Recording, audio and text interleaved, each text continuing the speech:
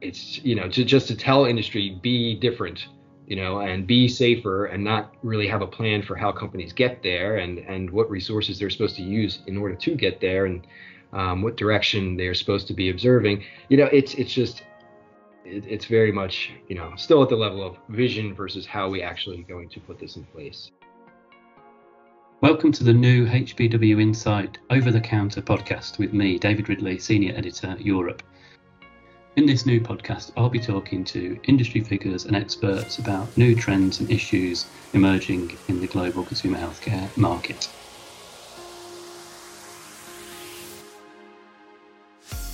In this episode, I catch up with HBW Insight Executive Editor Ryan Nelson to discuss what's going on in the US and European cosmetics industries. Taking a long view of recent news, as reported in the beauty section of HBW Insight, Ryan identifies a rise in regulation in both the US and Europe, which has taken on new dimensions and urgency since the coronavirus pandemic. On the US side, the Personal Care Product Safety Act promises comprehensive, large-scale reform that would require cosmetics manufacturers, for example, to register their facilities, products and ingredients with the FDA, report serious adverse events, even providing an annual report of all adverse events received by a company, and pay user fees to support FDA functions. Meanwhile, in the EU, the European Green Deal, which seeks to make the region climate neutral by 2050, stands to have enormous impacts on the cosmetics industry.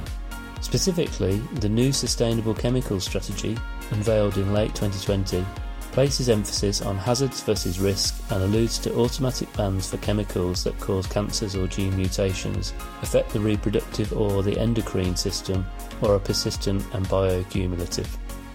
On both sides of the Atlantic then, Ryan sees an unrelenting drive for increased regulation, which raises questions about what and whom it will serve ultimately, particularly when compared with the burdens being levied on industry and the repressive effects on small businesses.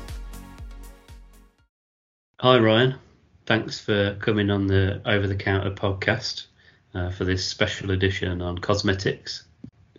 Thank you, David. Yeah, I'm very happy to be here. So would you like to firstly just introduce yourself? Sure. I'm Ryan Nelson. I'm the executive editor of HBW Insight. Been covering the cosmetics industry specifically for about, since 2004, I guess. And of course, that was with Rose Sheet, and it has become HBW Insight. And now we cover, of course, OTC drugs and dietary supplements, and sort of look at the overall sort of consumer health sector. So very happy to be on this edition of Over the Counter to give a sort of beauty overview. So thanks for having me. Yeah, brilliant. And you are kind of single-handedly almost covering the US and the EU, aren't you? Yeah, well, Laura Nardella is a regular freelancer of ours who contributes some great work. And we have, other team members who cover the space a bit as well. But yes, have the lead sort of on the content development within our beauty channel. That's the B of HBW. So I thought it would be great if I spoke to you and you could just give us a kind of overview of what's going on in the cosmetics industry on both sides of the Atlantic. So should we start with the US? What's going on in the US at the moment? Yeah, sure. It's, to some extent, it's the same old story, but there's also, some new urgency to it in certain respects this year and in the new Congress in the US. And it has a bit of a different character to it. More focus on environmental concerns, for example, versus strictly human health concerns. But I think the issue is still very much that regulatory pressure is definitely increasing. We've seen this for some time, where it's just becoming, companies are facing more and more regulation, both at the federal and state levels. And this doesn't seem to be changing. We have, we can talk about legislation. There's some major pieces of legislation that would really provide dramatic overhauls of the cosmetic space, and those are again in play in this Congress. There are some new bills And then there are sort of some side bills that deal with issues that are relevant to the cosmetics industry. There's just a lot on the table. So industry has a lot in front of it, and it's going to be busy for sure. And so there's one major bit of legislation, isn't there? The Personal Care and Product Safety Act. Do you want to just say a little bit about that? Yeah, that's Senator Dianne Feinstein in California, who is heading that up again. She has introduced this bill for the last couple sessions at least, and it really is a very comprehensive, large-scale reform proposal that would require manufacturers to do, well, a number of things. I mean, they'd have to register facilities and ingredients, products with the FDA, report serious adverse events.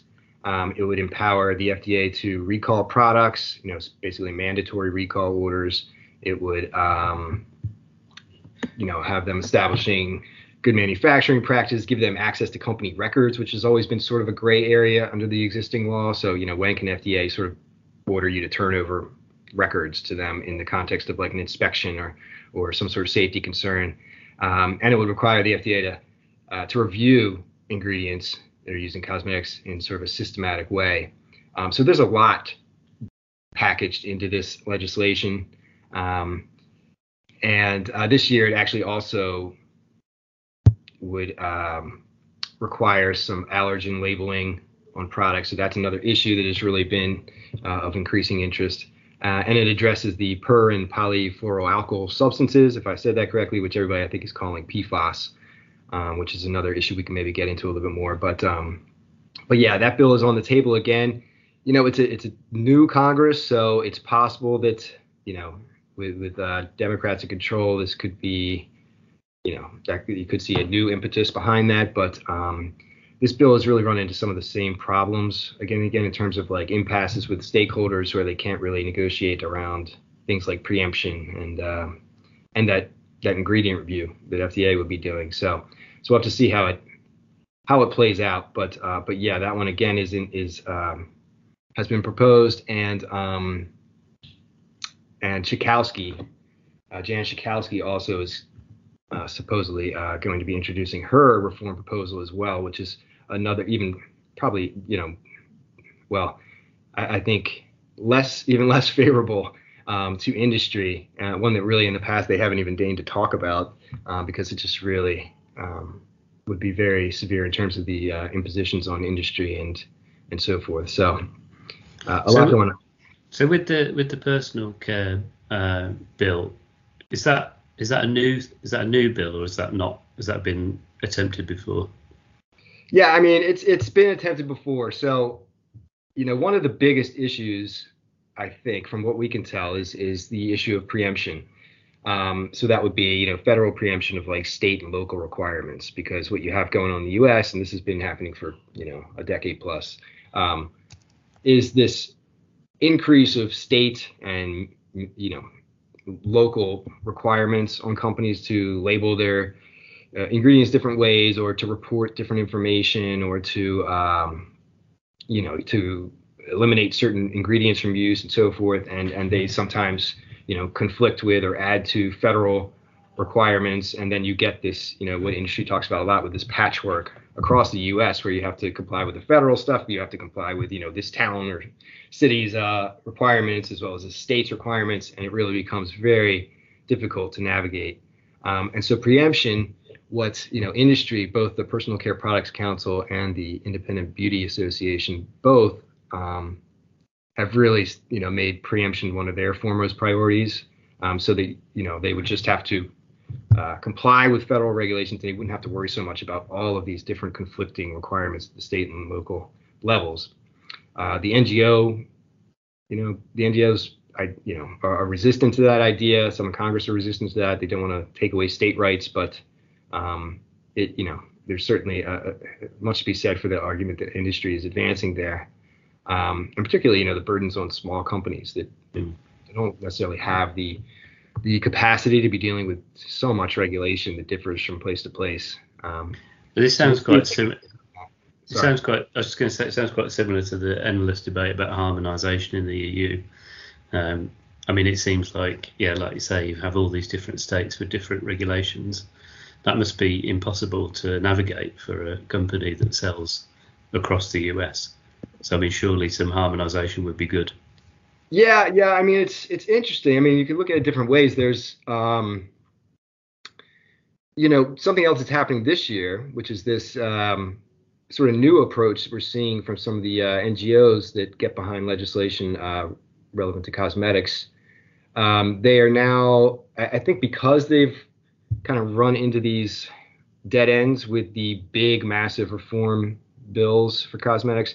They're kind of breaking out components of those and just making them their own individual bills. And in some respects, well, actually, in many respects, those individual bills then, there's one on promoting transparency in the supply chain. There's one on protecting salon workers. There's one on flavor and fragrance ingredient transparency. Another that would sort of ban a number of just, the biggest targets in terms of ingredients of concern. A lot of cases there that they are modeled after stuff that's already gone through in California, that is already California law. And once it becomes California law, I think the consensus is that most companies then just sort of conform to California's standards and requirements because, it's like the fifth largest economy in the world or whatever. And they're not going to do something different in California and then do something different in all these other states. They just kind of follow California law. So it's sort of questionable whether or not you actually need like a federal bills to also do it. But again, I guess that would promote sort of some of the uniformity that industry is after, but although this is sort of going in a different direction than I think they would like it to go. Yeah, I suppose that's maybe the bit that's difficult to understand from a European point of view, or from a UK point of view, that you've got this federal system, but California seems to loom so large in that landscape. But then isn't California quite like, is it a Democrat state, or it seems to be quite progressive in terms of its laws and stuff? So they have like super majorities in legislature, Democratic, and it's sort of leading the progressive charge out of California. So I mean, I think for a long time, the NGOs, Congress members, and so forth have agreed, and even industry agrees to an extent, that there needs to be some update to cosmetics regulations. There really hasn't been a major update. They've done things on sort of the color requirements for cosmetics, but there hasn't been like a major update to cosmetics regulations since like 1938. They always like to say, those who are pushing for this. And so it seems long overdue. But in the absence of that, right now the requirement at the federal level is basically cosmetics need to be safe before they go on the market, and FDA does provide some guidance for how you would go about doing that, demonstrating that safety before you put a product on the market. But California has definitely been sort of leading the charge in doing its own thing to require companies to do more than just sort of behind the scenes ensure that things are safe. And I think a lot of the states are following what California does. So we're continuing to see that happening. So you said a little bit about how industries received the personal care bill, but this whole point you're making about a kind of increase in regulation. But you want to say a bit more about that? How is industry reacting? Are there different parts of industry that have different views on this? It's really, it's difficult to tell exactly where everybody falls. I mean,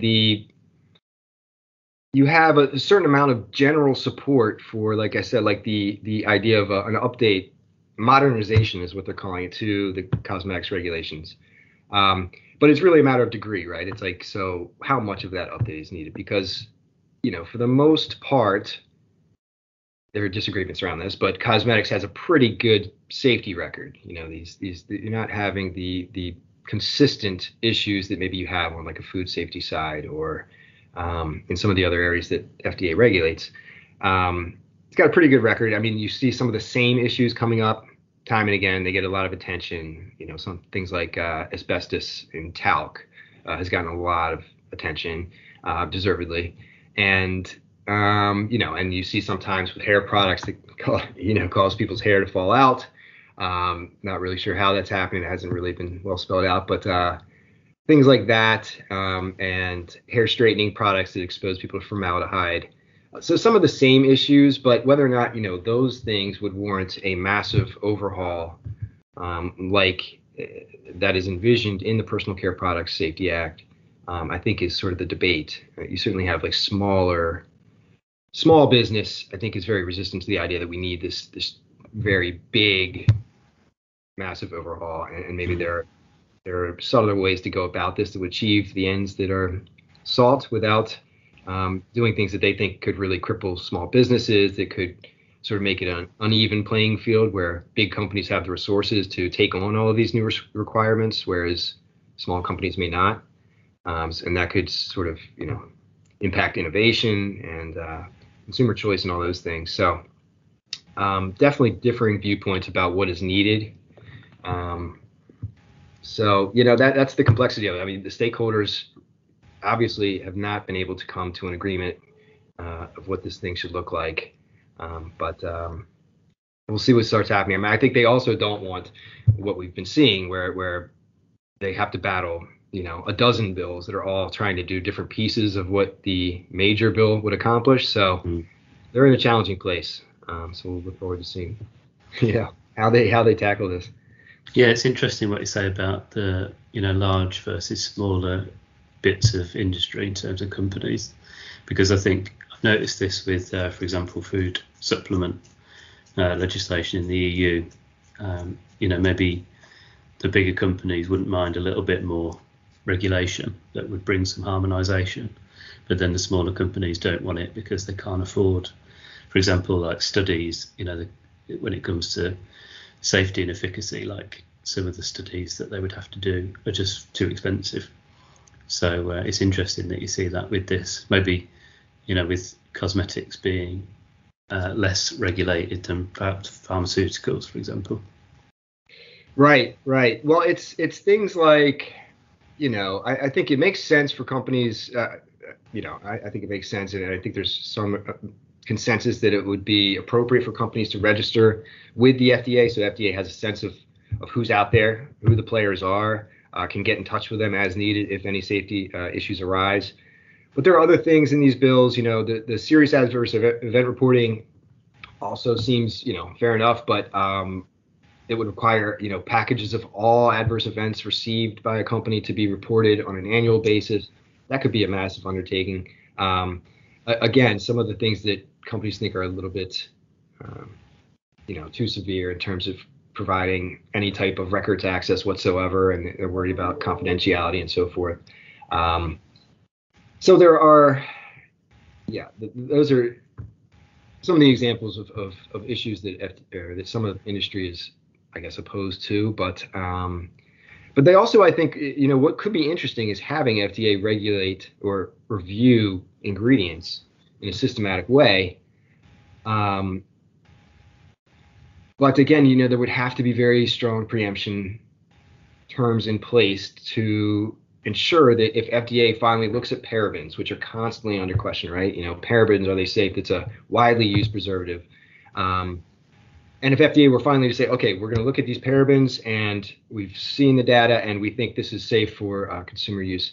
I mean, that would finally take that issue a little, sort of off the table for industry and allow them to not worry about that so much. There are other preservatives, of course, that industry uses that are always under question as well. And that causes, problems for industry in terms of ensuring the safety of products because they depend on preservatives. If FDA were to start reviewing those and say, okay, we're green lighting these, that would be great for industry. But, I can't imagine that the NGO community necessarily would just say, okay, FDA has reviewed it, that's the end of the story. Would all states and local, governments have to respect that? Or could they go on saying, well, we disagree and we think you shouldn't be using this ingredient, or we think, okay, you can use it, but you have to let consumers be aware that you are using it, or you have to label it or in a special way. Those are the considerations that I think industry doesn't want to take on more federal oversight and then still have all the same problems that they have at the state and local levels. Mm. So it's really a mixed bag, and you can see why it's very difficult to get a reform bill of this nature over the finish line. Yeah. So basically, the situation in the US is pretty complex. So so moving over to the EU, then you've got another big bit of legislation. Well, I mean, it's like a multifaceted framework, isn't it? The European Green Deal, which basically affects like every sector. But it seems like there are particular parts of it that can potentially impact the cosmetics industry. Do you want to just say a little bit about the European Green Deal and what it is, and exactly how what it's looking like or already is affecting cosmetics industry in Europe? Sure. The European Green Deal, again, is this huge, I think, package of sort of principles almost that the EU would like to pursue in terms of transforming the economy and making it climate neutral by 2050, I think it is. And so it's sort of a vision for the future of the EU. But underneath that, you need to have, countless number of sort of legislative and non-legislative measures that need to be implemented in order to make that a reality. So take this from the level of, the hypothetical to the real. You need to implement these things in some way. And that's where I think you're going to be seeing a lot more of these sort of strategies unrolling, and then from there, legislative measures. But for now, it's just kind of like this vision of what needs to happen. Part of it is, I think, that we've been looking at is which is key for the cosmetics industry, is this sustainable chemical strategy that has been released. I think that was the end of last year. So the Green Deal was announced at the end of 2019, and then end of last year was the release of the sustainable chemical strategy. And it really would, transform chemicals use in the EU in a lot of ways. And even just this strategy, though, would of course need implementing measures. But what I think you're seeing overall is that, well, a couple of things. I mean, I think to some extent there's this idea that cosmetics should just be natural. And natural is a pretty vague, ill-defined term, as everybody's sort of shied from actually having to define what natural means. But there's a sense that, well, just make cosmetics natural and everything will be fine. Of course, natural products can have their own safety concerns, and it's just not quite that simple as just everybody be natural. And of course, that would impact the diversity of products on the market. Require tons of reformulation. It's just a completely new approach to providing consumers with sort of the products and effects and so forth that they demand.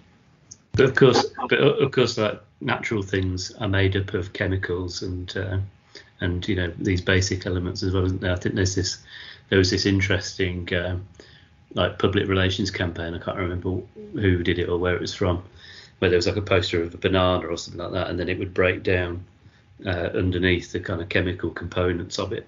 Some of these things it's like when you'd look at the back of some shampoo or something and you see all these different chemical names.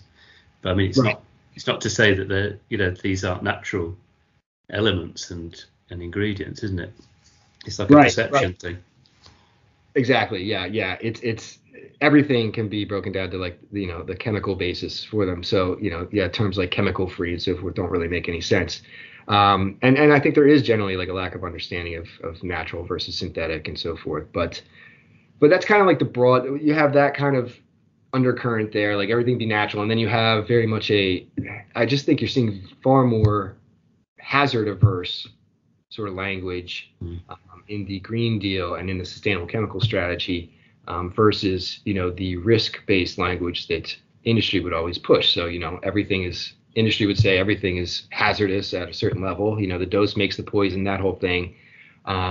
Whereas a lot of this messaging you're seeing from the EU is that if something is hazardous, well, it should be avoided. And so that is obviously something that concerns industry because, how do you play that game? Does that mean anytime there's any kind of animal study that shows a signal of any type of hazard whatsoever, you just don't use that ingredient? I mean, what's going to be left? I mean, that's also like pharmaceuticals, isn't it? I mean, in the OTC side, like every medicine has side effects. Like any medicine that does anything has a side effect. It's about balancing risk and benefit, isn't it? You can't just rule it out because it's not safe. Well, that's the other interesting piece, is there sort of a undertone here of, that cosmetics, can just be avoided altogether. I think industry says basically that some of this movement is very much undervaluing, I think, the benefits that people get from cosmetics. So, we'll see. But I'm sure the industry is concerned about language about, like, sort of they allude to automatic bans for chemicals that cause cancers or gene mutations affect the reproductive of the endocrine system, are persistent and bioaccumulative. Again, are we looking at that on a hazard or sort of more methodical, risk-based, through what lens are we approaching that? So there's a lot of, like, concrete details that are needed in terms of what's going forward. Cosmetics Europe has weighed in on this and again, generally supports a lot of the sort of, the underlying impetus of this thing. But it's, just to tell industry, be different, and be safer, and not really have a plan for how companies get there and what resources they're supposed to use in order to get there, and what direction they're supposed to be observing. It's very much, still at the level of vision versus how we actually going to put this in place. And there's a lot of questions and concerns for industry in that sort of unknown territory. So, yeah, do we want to just go into some of the key issues a bit more? So you mentioned that these ingredients are being reviewed.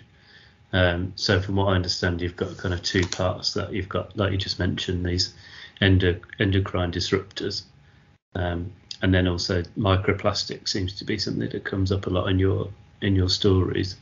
What are these things, and why are they a problem?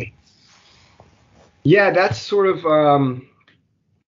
those are some of the big ones where we're seeing a lot of ingredients that are permitted under the cosmetic product regulation, that have been in use for, a long time, and, really, I don't think have any, obvious safety problems that can be pointed to, but they're now being looked at and say, well, do they have certain hormonal effects? Are they potential endocrine disruptors? And, should they be re-reviewed on that basis? And some of this was sort of built into legislation where the commission had to, to look at the cosmetics regulation and determine if that sort of was sufficient in order to capture endocrine disruptors and deal with them properly. And through that, the commission has now basically created these lists of potential endocrine disruptors that it is then having the Scientific Committee on Consumer Safety re-review through the lens of, okay, is this an endocrine disruptor? And if so, do we need to change our assumptions about it and our regulatory position on it? And by the way, the same thing's happening with, like, nanomaterials. So you have these kind of big sort of, like, broad category groups that are being sort of re-reviewed through different lenses and possibly against, what seems to be a changing safety standard in the EU, more hazard averse versus risk-based. And so that's got to be concerning to industry, and for a number of reasons. But you see generally, what we've seen with the endocrine disruptors, or potential endocrine disruptors, is that they're getting pushed to the Scientific Committee on Consumer Safety. Like I said, SCCS is then sort of looking at them, and from some of the decisions we've seen or some of the opinions it has issued, it says, we don't think this is a problem, but there's not really a benchmark for, this types of, for when, certain endocrine disrupting properties, things that have hormonal effects, when that rises to the level of a concern for human health safety. This is sort of a relatively new field of inquiry. So SCCS, I think, is just saying, how are we supposed to judge this? Are we supposed to be approaching this in a radically new way? And what happens then is that you ultimately then have the same ingredients, because SCCS kind of has an inconclusive opinion. The same ingredients then are looked at under REACH, which is the big chemicals law in the EU. And the problem there is that the European Commission, or sorry, the European Chemicals Agency can look at the dossiers for those ingredients. So you have registrants who have registered their use of those ingredients. They provided safety information. European Chemicals Agency can look at that dossier and then say, yep, there are gaps here. We don't know about, endocrine disruption or whatever the case may be. And European Commission or Chemicals Agency, can then say, well, we need this data. So we want you, cosmetics company X or cosmetics supplier X, to do animal testing on this ingredient in order to fill the data gaps. And that then creates a conflict because, you have an animal testing ban fully in effect under the cosmetic products regulation since like March 2013. I think that's right. And, so companies are saying, which has primacy here, the cosmetics regulation or REACH? We can't do both, basically. And of course, that's hugely unpopular with consumers as well, isn't it? I mean, this was a huge issue some years ago, which I assume is why that came in. And the last thing companies want is, their Twitter feeds or, Instagram or whatever, just with people just going, ban animal testing, why are you testing your products on animals when they're stuck between a rock and a hard place. No, you're absolutely right. I mean, consumers don't want it. They don't want cosmetics tested on animals or cosmetic ingredients. Cosmetics companies don't want this. I mean, I think when the ban was first implemented, cosmetics industry was generally opposed to the ban because they said we don't have the alternative testing strategies to use in place of animal testing. So we either have to just use old existing ingredients and have no innovation on the ingredient front, or I guess we're out of luck. But they have since then invested, a lot of money in developing alternative methods alongside like the NGO community and so forth. So you have almost all of the other stakeholders who are calling for, animal tests not to be required for cosmetic ingredients and for authorities to accept, alternative methods and sort of catch up with the science and start, honoring some of these investments that are being made. So it's a tough spot, and we've seen that, for example, companies, suppliers, cosmetic ingredient suppliers are challenging, the European Chemicals Agency on its orders to do animal testing. The European Chemicals Agency's appellate board has upheld the position of ECHA that those tests are indeed needed, and that the cosmetics regulation is its own thing, and there doesn't need to be an interaction between them, and they're just separate, and everything's fine.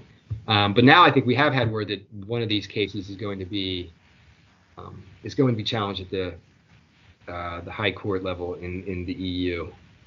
So we'll see what happens there. I mean, I can't really imagine that the Court of Justice is going to side on the level of, of not, is it going to go against ECHA on this? I mean, ECHA is saying, hey, we have this very important chemicals regulation where we need to know how these chemicals affect human health. And if we don't have the data, we need to use whatever methods that we think are necessary in order to get that data.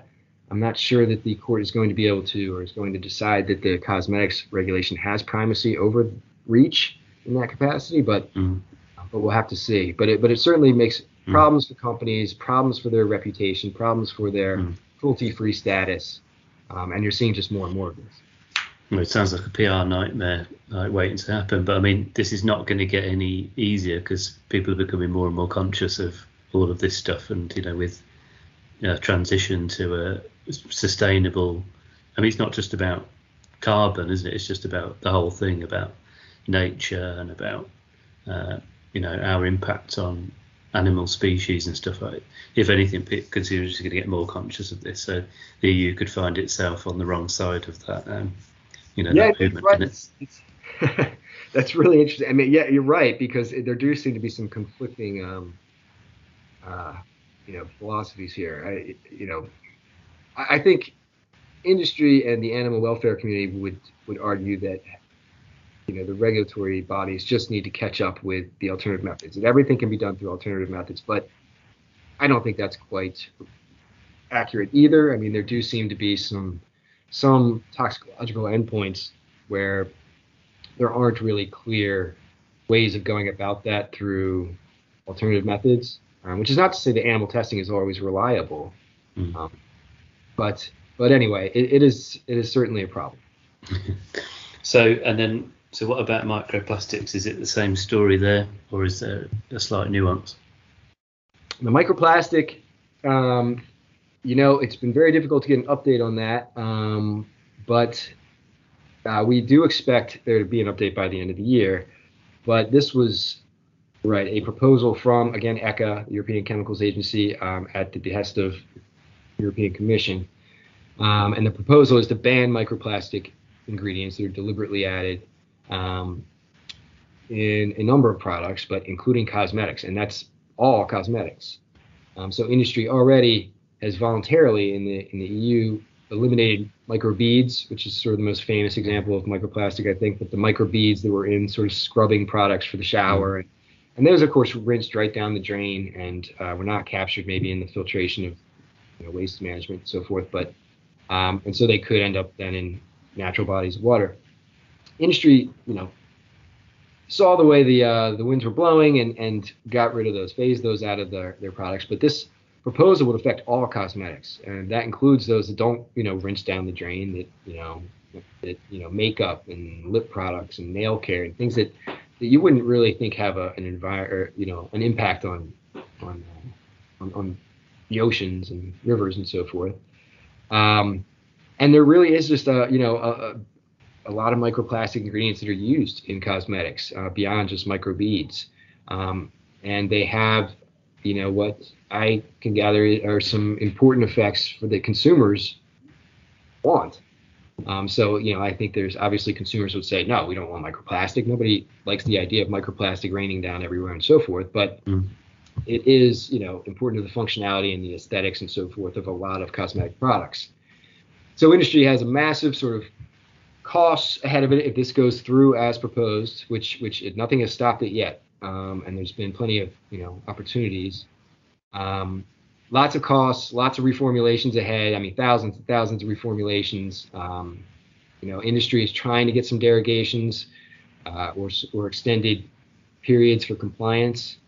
But have been unsuccessful so far. I think now they've been at sort of the member state level where they could get some traction, talking to actual member states about, hey, this could have a pretty serious impact on your cosmetics industry there.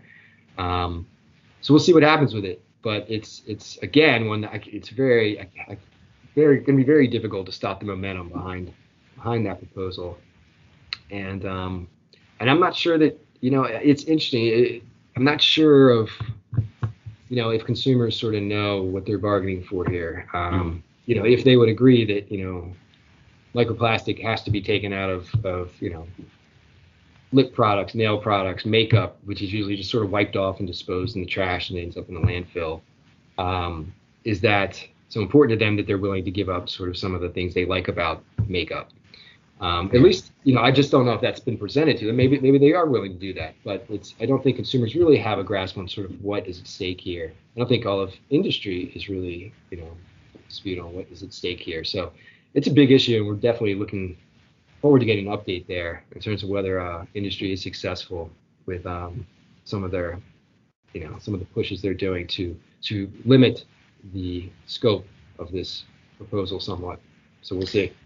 It's really interesting, isn't it? It's like the cosmetics industry more than maybe the other, because like you said, HPW is basically OTCs, cosmetics and food supplements.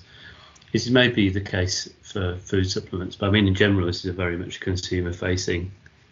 All three parts of this area that we cover are consumer facing, but cosmetics probably more than any other part of it, where they're really caught behind, companies really caught between this push for sustainability and then all of the things that come with it. I mean, I was thinking when you were speaking there about, for example, clean energy, and like some of the technology needed for like electric cars or whatever, and like the batteries and all of this stuff. The components are basically have to be mined, in places like Congo, and there's, people say there's not enough of these elements like cobalt actually that we know about on the planet Earth to fuel this green revolution. So it's like consumers really want this in the abstract, but actually the detail is really complicated, and it's industry that's stuck in the middle of that, isn't it? Because they basically want to do the right thing, it seems, definitely, from some of the interviews I've been doing in the OTC side. But then they have to satisfy regulators and consumers at the same time, don't they? It must be really difficult. No, yeah, absolutely. Yeah, I think the pressure to be sustainable. Well, as you say, I mean, sustainability. There's so many complexities that go into these considerations, and it must be tough. You know, I thought it must be tough to be like a new company, a startup, right? And suddenly just sort of wading into this and being like, oh, we're trying to put an innovative product on the market, but we also have to be sustainable while we're doing it at the moment. And, how much can we sort of build that into our infrastructure, and big companies maybe can pivot a bit and do this more easily. I don't know. I mean, obviously big companies have a lot more, to turn around the ship is a lot more of an ordeal, but anyway, yeah, it poses challenges. I mean, they're hugely complex issues.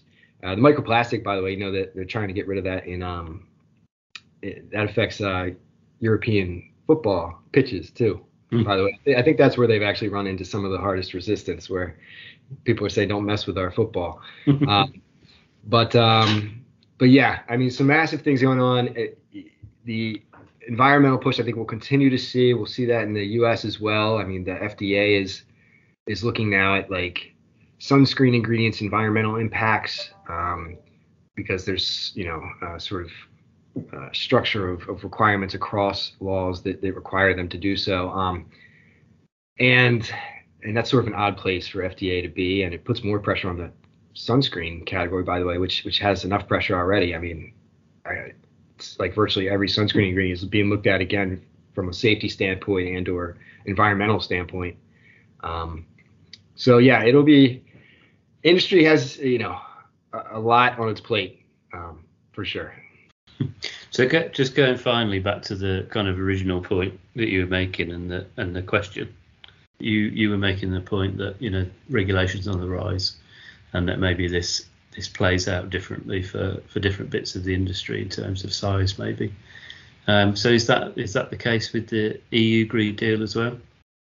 Yeah, well, I mean, I mentioned one piece of the European Green Deal, which is the sustainable chemical strategy. But I mean, they're trying to transform the economy and business and so forth across virtually every element that you can think of. And like I said, it's sort of like this nest of things that has to happen, where you have sort of the top level sort of aims and principles, and then you need all these different pieces of legislation or other measures to implement it. I mean, it's just, I can't imagine having to keep track of that if you're a smaller company.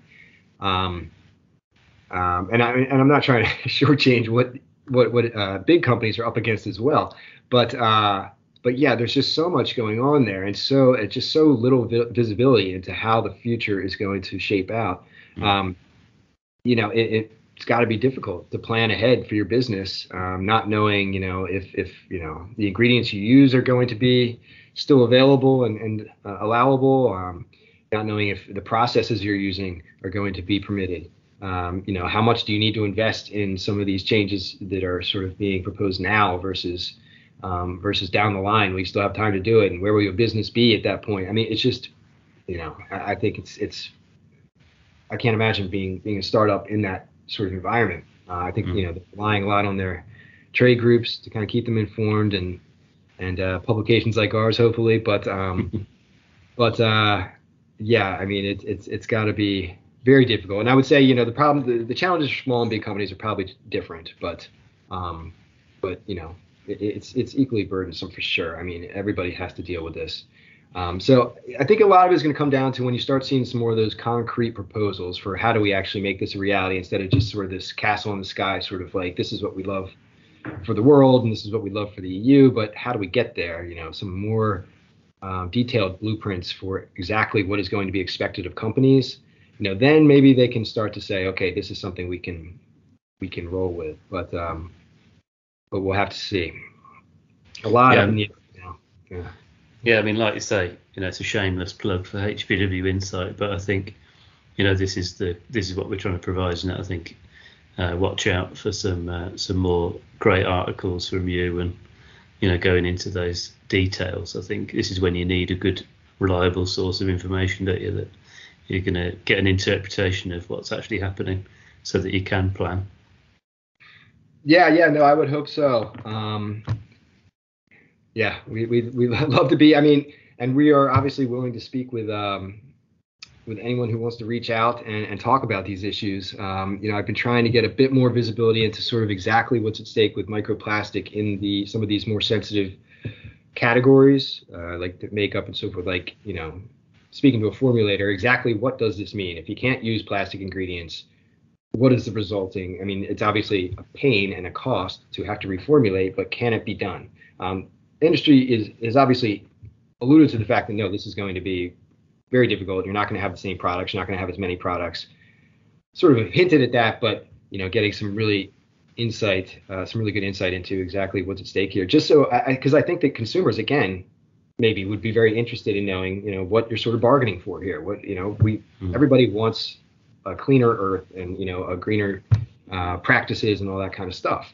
But again, the devil's in the details and what is being lost along the way versus what is being gained.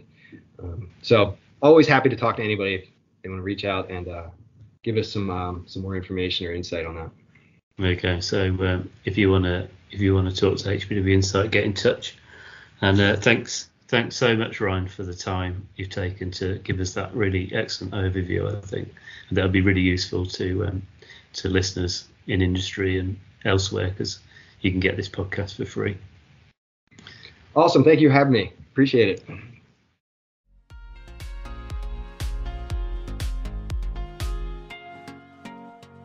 Thanks for listening to Over the Counter. Watch out for new episodes in the future on the HBW Insight website, on our LinkedIn and Twitter pages, and on SoundCloud. See you soon.